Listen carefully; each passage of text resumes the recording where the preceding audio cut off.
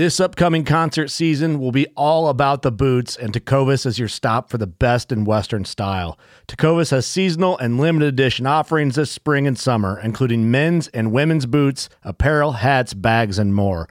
All Tecovas boots are made by hand in a time-honored tradition with timeless styles that are always on trend. And Tecovas has first wear comfort with little to no break-in period. It's hard to find this level of comfort paired with this level of style. Stop by your local Tecovas store, have a complimentary drink or two, that's WCB style, and shop new styles. The smell of fresh leather and friendly staff are at your service. Many stores even have leather custom branding to make your boots truly personalized. And with regular live music and events, there's no in-store experience like it. If you can't make it into a store, just visit tecovas.com. That's TECOVAS.com.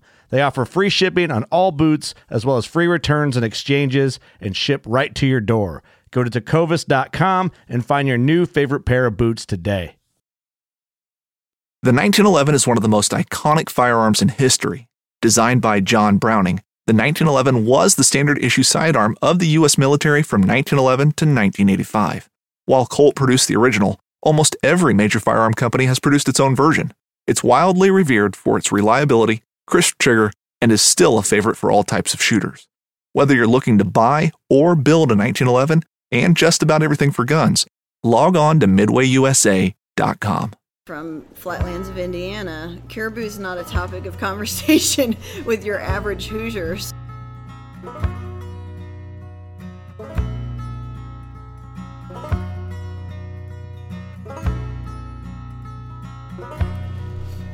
Welcome to the National Wildlife Federation Outdoors Podcast. I'm your host, Drew Youngdyke. The National Wildlife Federation Outdoors Podcast is sponsored by Rep Your Water and their 3% for Conservation commitment. And actually, the guest today is Cindy Stites, who is actually a regional committee member for 2% for Conservation, which is a certifying organization for businesses that donate at least 1% of their time and 1% of their profits. And the reason that I have Cindy on is because she donates a whole lot more than 1% of her time to conservation causes.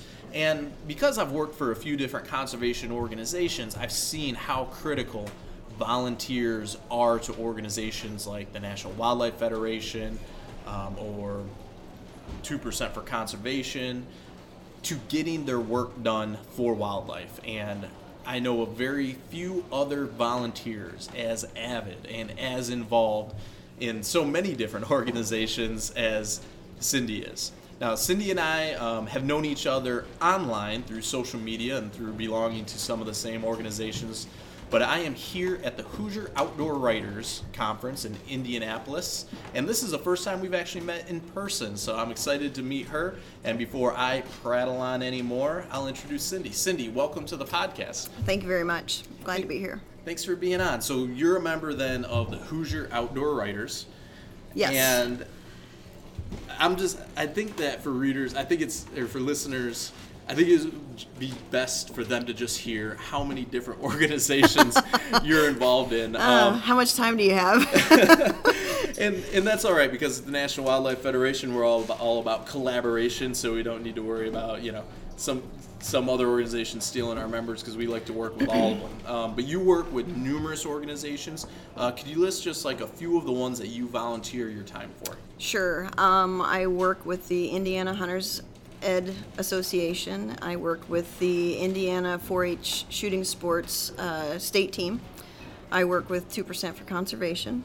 As you said, I'm a regional committee member. I work with Backcountry Hunters and Anglers. I am currently the Indiana co-chair for our board. I am a newly appointed board member for the International Caribou Foundation as the communications advisor. So basically preaching the good word about caribou and what we need to do to help the caribou herds. And let's see. I just got asked today to be on the board, which will have to be voted on, for the Indiana Turn In a Poacher program. Okay. So that's it's a citizen board that we have in Indiana that works diligently on hunting ethics and taking care of reports of poaching in our state. That's quite a list, because those aren't just the organizations that she's a member of. Those are the ones that she actively volunteers for, which is pretty impressive. What led you into volunteering for these conservation organizations? Was it is volunteering something that you've always done, or is it something that you've gotten involved with as you've become a hunter and an angler? It kind of came on after I started hunting, and actually it's twofold. When I became a hunter, I gained a greater appreciation for my environment and the habitat and the animals. The more I learned, the more interested I was, and the more value I put on those things.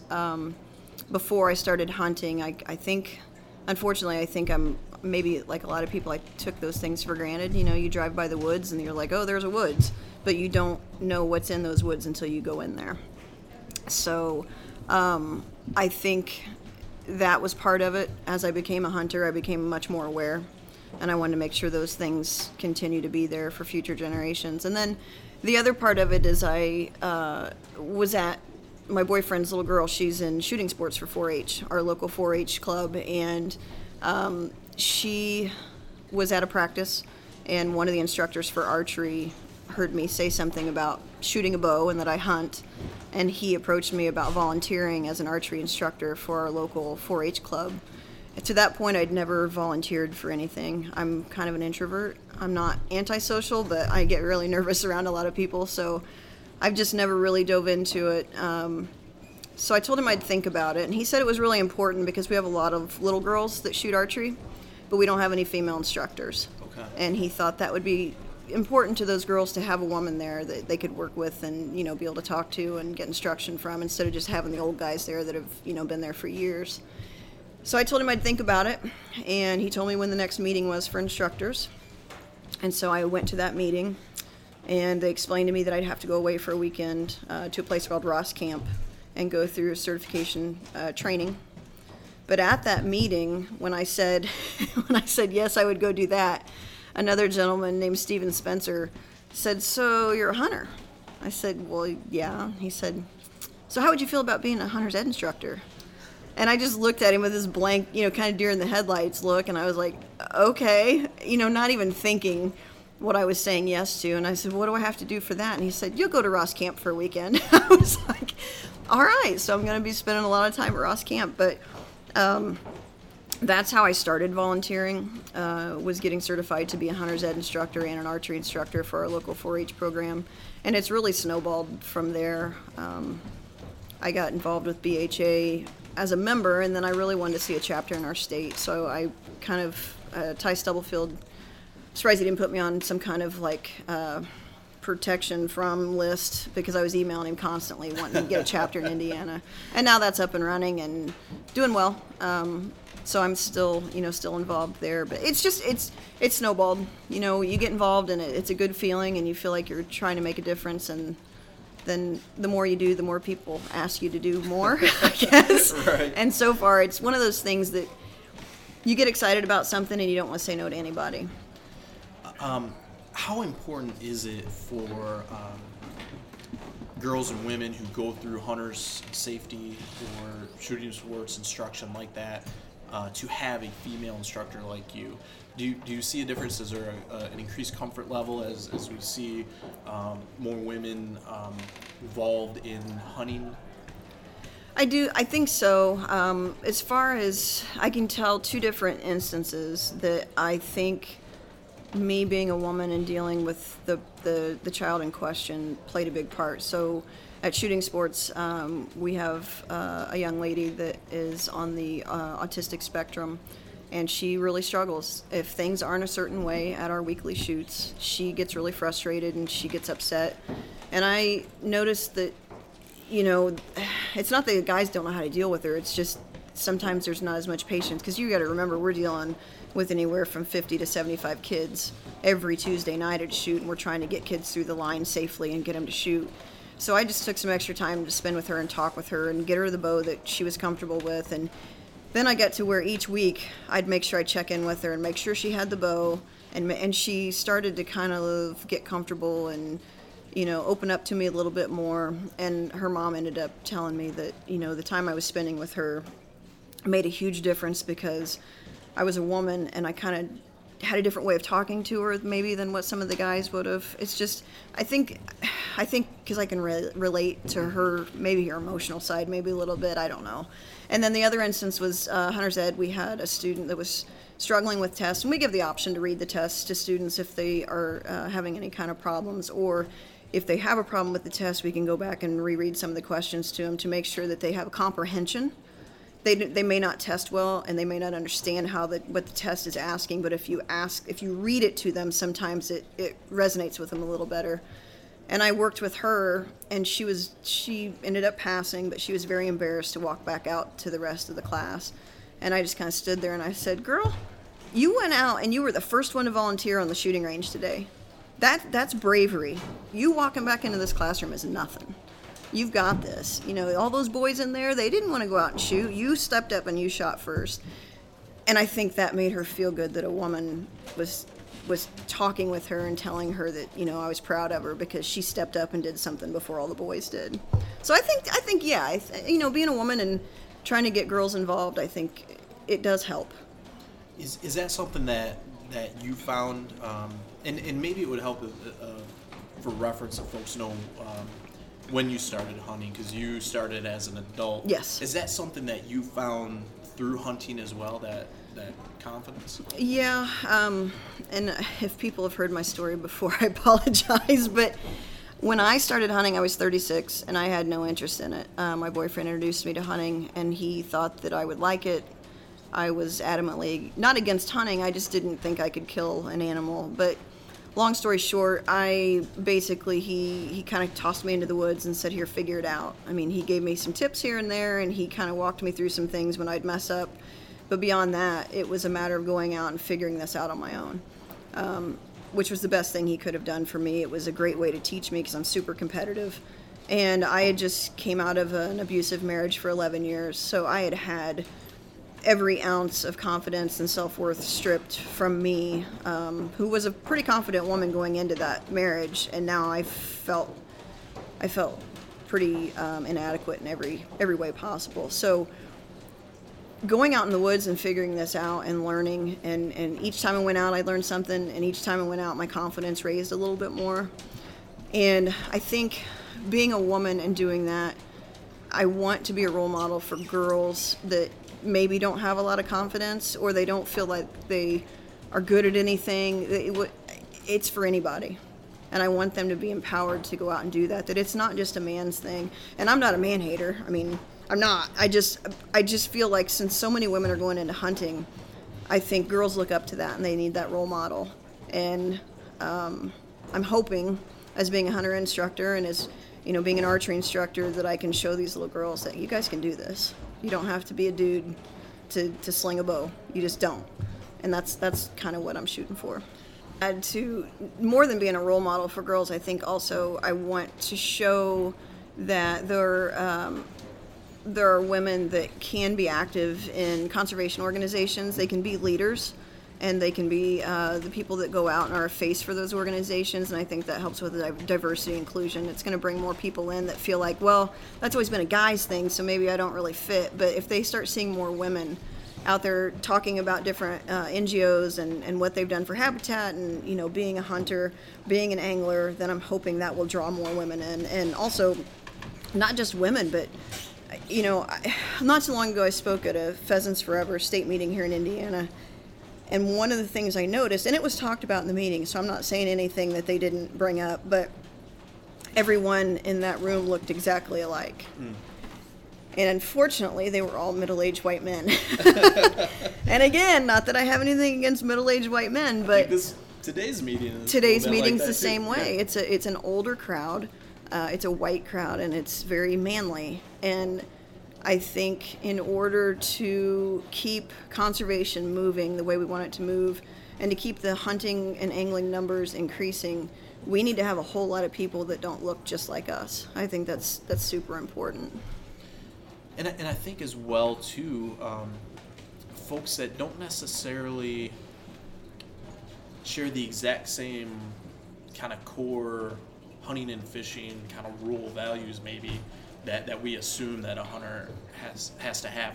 Are you seeing through hunters' instruction as well, folks coming not just from different genders and races, but different viewpoints as far as what conservation is or conservation means or that kind of thing? A little bit. I think that people don't necessarily understand conservation until they really get involved in hunting and go through the whole process. I know I didn't until I killed my first few deer and went through the process of actually processing that deer and putting it in our freezer ourselves.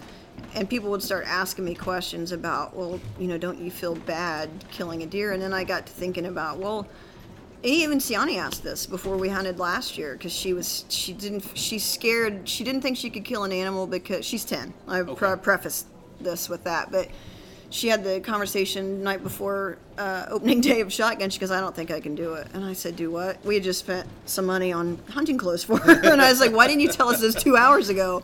But her worry was, and I think a lot of people that don't have an understanding, I don't want to kill all the deer. And so it really makes you step back and think about, okay, well, there are bag limits in place for a reason. It is a population control issue. It is to keep the herd healthy. I mean, there's a million things that go into it that your average person that's never been involved in it, they don't know, or they've never needed to know it. Mm-hmm.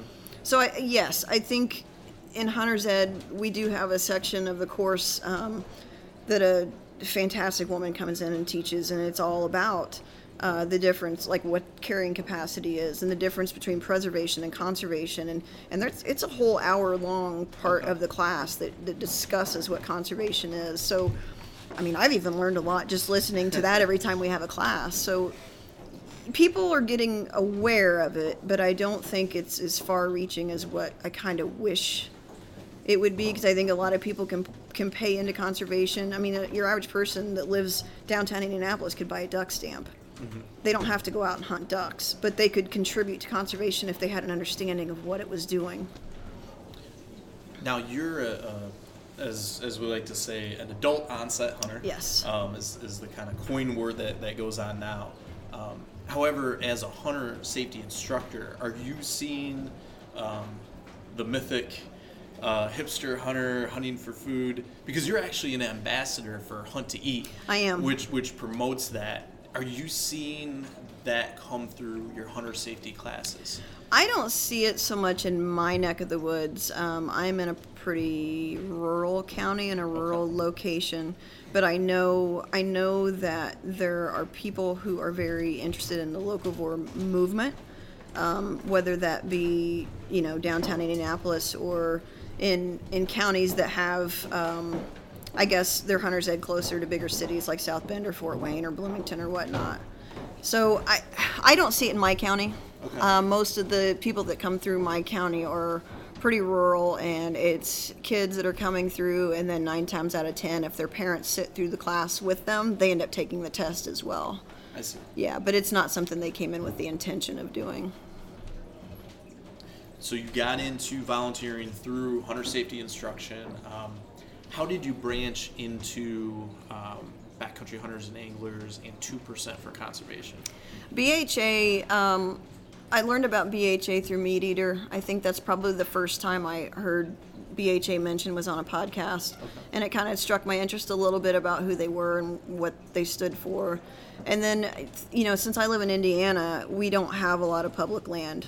It's a very, very low percentage. So I thought, what better way to boost the awareness of the public land we do have than to get a chapter here. So that's why I harassed Ty Stubblefield endlessly to get a chapter here. That's how I got involved with BHA. And then 2% for conservation, I had become 2% certified as an individual through donating 1% of my time and 1% of my finances to fish and wildlife causes. And then Jared Frazier reached out to me about, actually I had sent in an application to be a regional committee member, and he contacted me and asked me if I would do it about this time last year. Yep. we had a good conversation, and I still talk to Jared pretty regularly about being careful not to burn out and not to overcommit. And because, as you can tell, I have a tendency to not say no to anybody, but I'm getting better. So that's how I got involved with 2%. And I like the premise that they're not taking your money. They want you to send your money elsewhere. They're good about telling you what organizations in your area are prime for needing assistance, whether it's volunteer work or it's financial help. So that's another reason that I really support 2%. That sounds so familiar. I actually had a very similar experience with Ty, and helped start the Michigan chapter a couple years ago in 2016, I think. We had a different situation in Michigan where we have a lot of public land and want to keep it. And actually a similar situation with 2% as well. I'm actually just recently was appointed to the National 2% for Conservation board, in a similar role as yours with the Caribou Foundation, as an advisor on messaging. And so I totally support both of those organizations. And even though this is the National Wildlife Federation Outdoors podcast, collaboration is our brand, and those are two organizations that we're proud to collaborate with. Now, the Caribou Foundation, this is new, and you're brand spanking new. You were appointed to their board, yes, to as a communications advisor. What's going on with Caribou? I am super excited to learn more about caribou. Obviously, from flatlands of Indiana, caribou is not a topic of conversation with your average Hoosier. So when I was approached by John Lind about joining the board, I was blown away. Number one, and I'm going to be very honest and have a lot of clarity here, I told him specifically, John, I'd love to do it, but I don't know, Jack, you know what, about caribou. And he said, Cindy, I know you can learn. And you're gonna do what we did. And when we started this foundation, we had a lot to learn as well, but it's something that is very important, and we know you can do it, and we love the way that you tell your story. So we feel like you're gonna be able to tell our story very well, and that's why we want you. And I was flattered by that, but it's kind of put a little bit of pressure on me because I do have a lot of work to do. I've got a lot to learn about caribou. I know that there are no longer any caribou in the lower 48. The last 4 were moved out into Canada, and I believe there's only one still surviving, a female, that has survived out of those 4. And I know that there are others that are in dire need. I'm going to probably say this wrong. This goes back to me having a lot to learn, but they're setting up a maternity area in Canada for pregnant females so that they have a protected area that they can have those offspring, and that they're protected from predators, and that they're somewhat protected from weather so that they can ensure that that herd continues to grow. I know that's a big drive right now to get resources to that. It's going to take a lot of money for it to happen, and they need it this spring. If you go to the International Caribou Foundation's Facebook page, there's plenty of information. There's information on the 2% for Conservation page as well. But that whole venture I'm super excited about. It's very outside of my comfort zone, but it's very exciting because it's something that needs attention, and I think that there's a huge portion of the population that are very much like me that have never paid any mind to caribou because it was just something so far away. You know, it strikes me of how amazing it is that in just a few years since you started hunting, you went from a flatland Hoosier who, as you mentioned, didn't pay a whole lot of attention to conservation before that, and now you have such a concern for caribou of all species for a flatlander from Indiana, that you're volunteering your time on their board. What is it about hunting that brought you into that mindset that makes you care so much about wildlife, even one that you can't hunt, that you donate your time for it?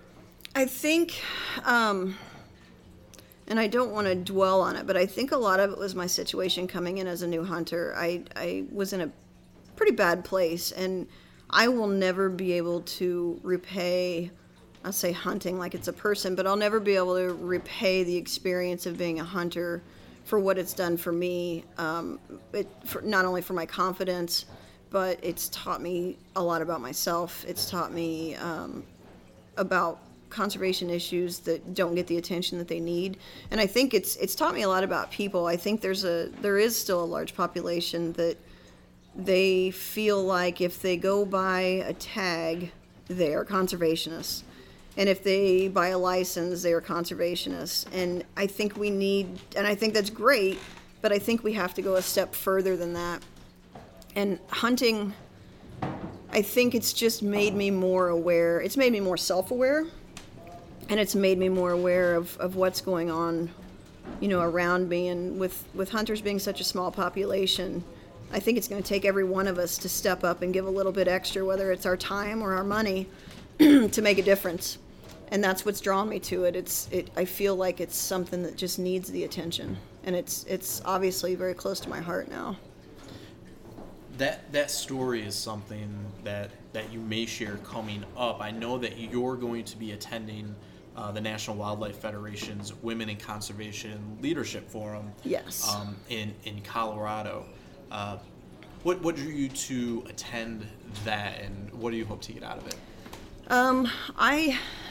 I am excited. I looked over the itinerary a little bit, and I'm a little overwhelmed because everything that I see that we're going to be doing is exciting. I feel like I'm going to gain not just knowledge, but I think it's a good place to gain a little bit of empowerment, because I'm going to be surrounded by amazing women that are very like-minded but very different. We're all coming from different backgrounds and different walks of life, and different areas of expertise.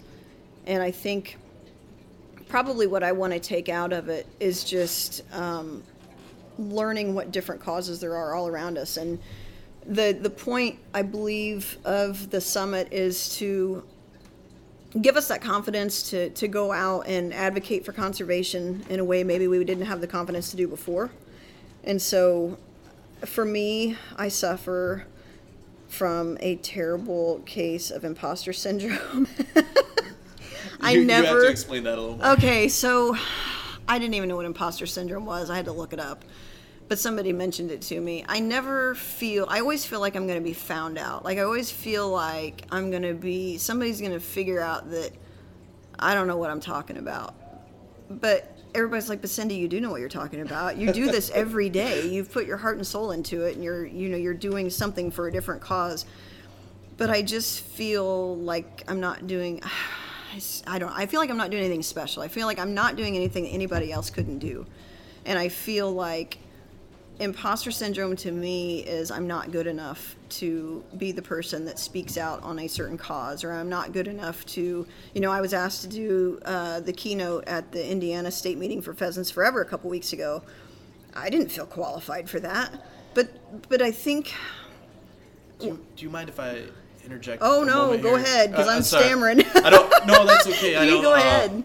I don't want to interrupt, but what struck me is that you said you don't, because you're not doing something that other people couldn't do.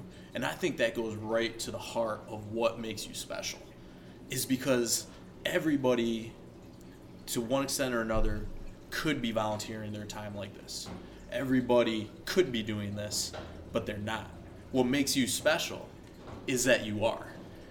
That's what makes you special, is that when other people see opportunities to give back to wildlife, so many say, oh, maybe I could do that, but I'm going to pass. I don't have time. I have this excuse. I have that excuse.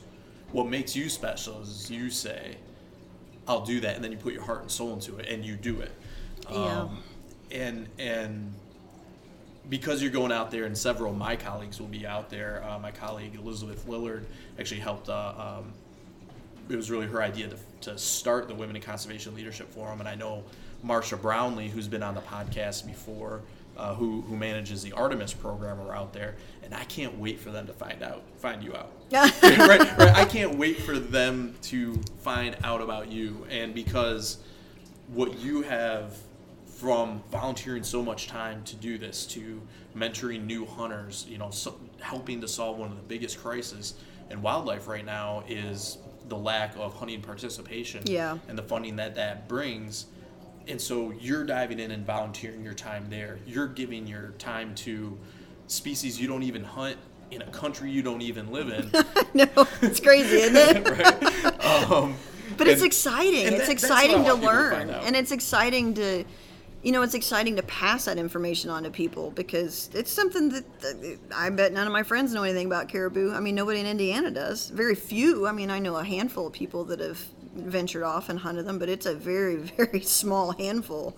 So I don't know. I sometimes I feel really awkward on social media, like on my Instagram account, my Facebook account. I always talk about what I'm doing as far as volunteering, and I want to make it clear. I'm not sending the message that I go, hey, look at me.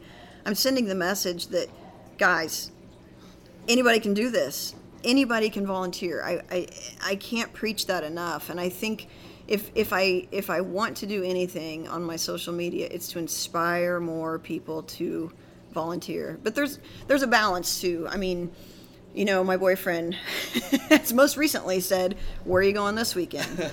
So I've got to learn that I have to narrow down my scope, and I've got to be more selective about what I do. And I think I've narrowed it down pretty well now. I've got a few things that I'm going to have to step away from, that I'll be making those announcements in the next week or so. But I think you still have to give your time, and you still have to, even if you just want to talk about it, to bring awareness to it. That doesn't mean you have to go out and spend hours and hours volunteering. But if you find a cause that you really care about or you think is interesting, spread that on your social media. Make people aware of it. You'd be surprised how many people would go, "Oh, I never knew that," and then that might get them interested. So I don't promote what I'm doing as a volunteer because I want a pat on the back. That's the last thing I want. Let's go back to that whole introvert thing. I don't want people to know my name. I want people to go do what I'm doing. That's what I want. So I've narrowed some of my focus down to my local, like my 4-H shooting sports and my Hunter's Ed. Those two organizations are in dire need of volunteers. So I've made a decision that that's where my primary focus is going to be, because I can make the biggest impact. And I'm working one-on-one with people that are right in front of me, and I can see those people kind of grow through the process, and that's really important to me. And mentoring too. I took 2 young men mentor out on their first squirrel hunts and their first deer hunts this year, and I hardly hunted in Indiana this year, and I got more enjoyment out of this season taking those 2 boys out than I think I've probably ever had hunting for myself. So it's critical. Let's pivot then into hunting. Like very specifically, because you're an avid squirrel hunter. Oh, and I love squirrel hunting. And I love your social media feed, because I don't get out as often as I'd like to, but I love squirrel hunting. I love what I can make from squirrels, from food to using the tail to tie new streamers. Tell me about squirrel hunting. What do you love about it? The funny thing about squirrel hunting is I started squirrel hunting long after I started deer hunting. I don't really know what intrigues me about it, other than I just wanted to try it. So last year, I don't know, probably after I was done deer hunting, so probably sometime in late November, early December, I told Chance, I'm like, let's go squirrel hunting.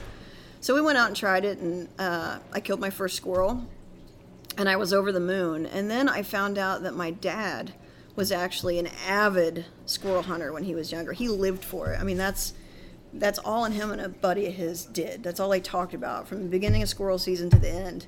And he was also an avid rabbit hunter. And I never knew this. My whole entire life, I never knew that my dad was a hunter. So it almost felt like squirrel hunting was meant to be for me, because I didn't know my dad had such a passion for it, and I enjoy it. It's just so much fun. And I will tell you, I'm not going to say every time I went out and deer hunted this year, but almost every time I went out, I abandoned my deer hunt and started squirrel hunting. Which, I feel bad because I didn't fill any of my Indiana tags, but I was either taking one of the young guys out that I was mentoring, or I'd stop deer hunting after like 35 minutes because there were squirrels everywhere, and I'd run to my truck and grab my 22 and go back in the woods. Nothing wrong with that. A few years ago, Jason Meekoff, who's a regional coordinator for BHA, Yep. and Bob Bush, and when we were all on the board of the Michigan chapter of BHA, we did a backcountry bear hunt in the Porcupine Mountains of the Upper Peninsula. And Jason and I had bear tags, and then all three of us had deer tags. And the lack of sign of any sort of those three, and of course we were also trying to still hunt with bows. I gave up on that really quickly once I started seeing squirrels pop out, and I started hitting squirrels with my bows, with my arrows, and that is the only thing that any of us successfully hunted that weekend, and we roasted them over the campfire, which was a delicious way to hunt to eat, as it were. Yeah. So the cool thing about squirrel hunting, what ended my year last year, and I wanted to do it this year, and unfortunately I couldn't, but I asked my dad to go squirrel hunting. My dad, the last time he hunted was about 50 years ago. He quit hunting because my oldest brother, Tim, he's 13 years older than me, but he was 5 or 6. He went out squirrel hunting with my dad, and when my dad got ready to shoot a squirrel, my brother freaked out. And he's like, "You can't kill it."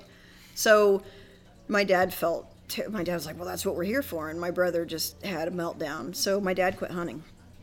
And it was something that was the most important thing to him up until my brother. So he felt guilty that if he went out and did that, and he had to lie to my brother about it. So fast forward, he's 78 at this point, and I said, "Why don't we go squirrel hunting?" And he was like, "Oh, well, I don't know." A few minutes later, I'm at his house. I think it was at Thanksgiving or Christmas. It was at Christmas. A few minutes later, he shows back up in the kitchen with his old 22. I'm like, "Dad, what is that?" And he's like, "Well, this is the 22 that I squirrel hunted with." He bought it when he was 18 at a gun show. Still had the same scope on it.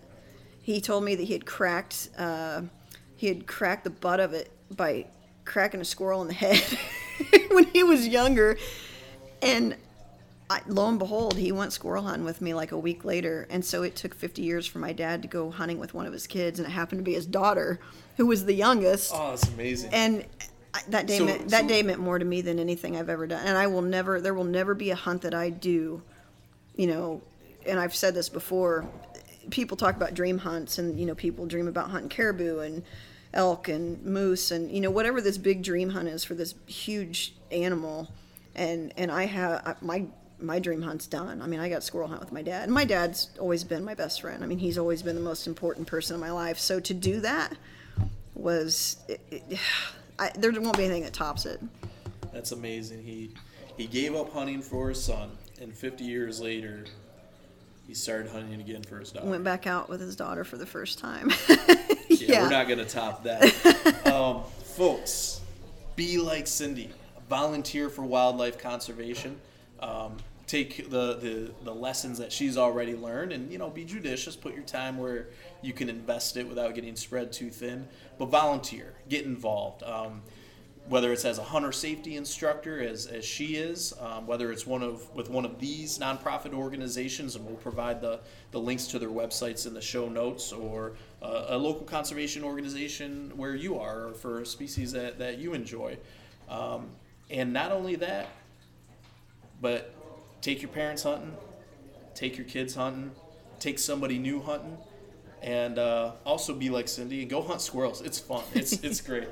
Cindy, thank you so much for being on the National Wildlife Federation Outdoors podcast. I'm so excited for you to meet some of my colleagues out at the Women in Conservation Leadership Forum, and I'm even more excited for them to meet you as a representative of the hunting community.